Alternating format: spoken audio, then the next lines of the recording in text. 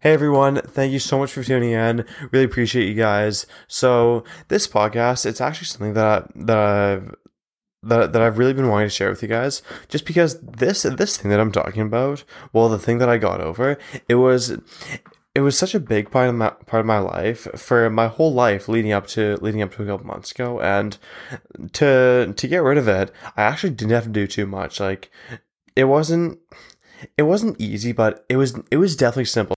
So I really want to share this one thing that I did with you guys because I believe that it can really help anyone deal with their fear or just grow as a person. So for a little background on the eating disorder, it's called ARFID. It's like avoidant restrictive food intake disorder, I think it is. So what this is like it's a mental disorder where you're like hyper scared of trying new food, or not even new food, just like food that your mind deems uncomfortable, or even like a mixture between a couple foods that you like but you wouldn't usually put together. An example would be like I don't know, chicken and rice. You're so scared of having these two foods put together, or just like a random food that triggers you. Like you're so scared of it that you just avoid it at all costs. And if someone serves you that, for example, and it's on your plate, you just look at it for like 5 minutes before you actually do anything. Like you have to like force yourself to eat it. And then after you do eat it, even if your taste buds do like it, your mind sends signals to your taste buds or your body saying that like you don't like this food, and like you should like spit it out or whatever. And then so you kind of start to gag and like feel sick in the stomach, and feel like you're eating a food that like you hate, even though you actually might like it. I'm not too sure where it comes from. I think just the fact that I have ADHD, and like it's one of those disorders that can come alongside it sometimes. That's definitely a factor, and also just my parents probably not feeding me many different foods as a kid. But I have no idea, and that's besides the point. If you want to learn more, or if you think you have it for some reason, look it up. It's ARFID, or Avoidant Restrictive Food Intake Disorder. And yeah, you can do some research yourself. So if you looked at me from a couple of years ago, there were only a few foods that I really ate on a daily basis, and if I went to a restaurant, there were only two, maybe three foods that I actually felt comfortable eating, and that was really all I chose from. Like I was just scared of eating anything different. But now it's the complete opposite. If you look at me now, I'm practically seeking out new foods to try, and I'm trying new stuff on a daily basis. And I actually cut out dairy about 2 weeks ago, which was for a while that was pretty much my whole diet. Like all I used to eat was wheat and dairy. So I'm super glad to finally cut dairy out, and that's really helping my diet expand a lot more. You might be asking how I did this and how it was so simple. Well, all it really came down to was a mental shift in the way I looked at trying new food. So before, when I thought about trying new food, all I thought about was the discomfort of trying it and how bad it was going to feel.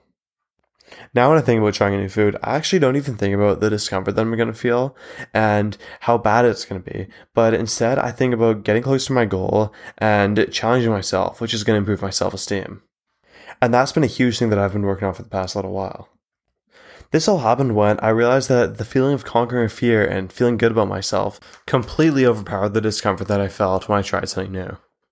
Of course, the discomfort's still there, and I still get the same feelings that I always did, but my mind knows that I'm going to feel good after because I'm challenging myself and getting closer to my goals.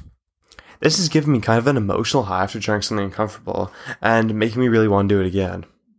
Even though both feelings still exist, I've just chosen to focus on the good one rather than the bad one. And that's just completely destroyed this eating disorder. This mindset shift, I really believe that anybody can apply to their fears to make them almost completely go away. And this, I think, is a huge component to conquering any fear.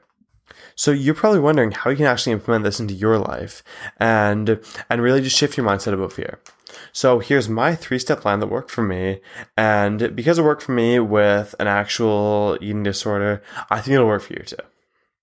So the first step, you guessed it, just do it. Challenge yourself to do it one time, and then after you do it, get out a piece of paper or your notes app and answer these 3 questions.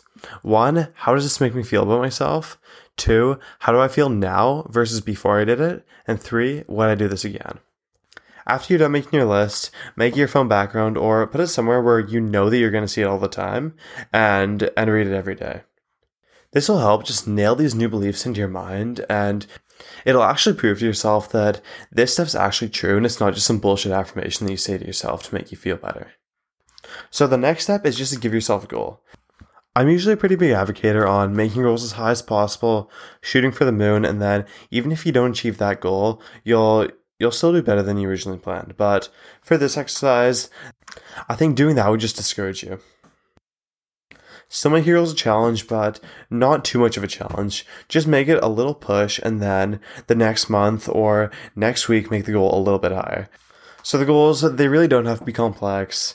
If you're scared of approaching a woman, you can just be like, approach 2 or 3 girls this week, or 10 girls this month, whatever. Or like me, if you have the eating disorder, you can be like, eat 15 foods this month, and then eat 20 the next month. It's super simple, so don't overcomplicate this. And then put that goal somewhere that you know you're going to see, and then put your goal somewhere that you know you're going to see and read every day, just like your list, or put it right beside your list, or put them both on the same sheet of paper. That would work too.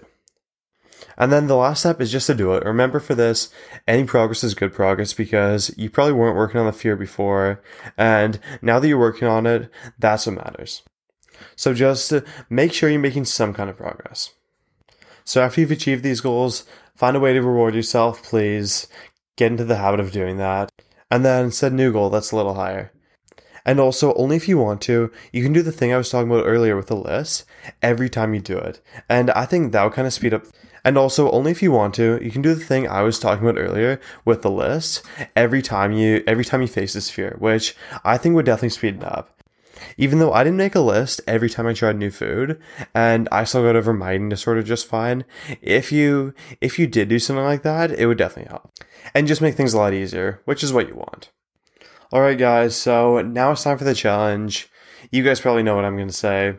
Choose one of your fears and do what I said.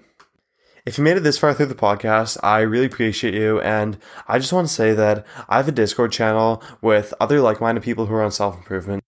If you'd be interested in joining, the link's in the description of the podcast, and I'm also going to be starting an email list. I'm not too sure when this is happening, but sometime in the next couple weeks, I'll post a link to join it on one of my podcasts, and the emails won't be too long, maybe like 2 minutes max.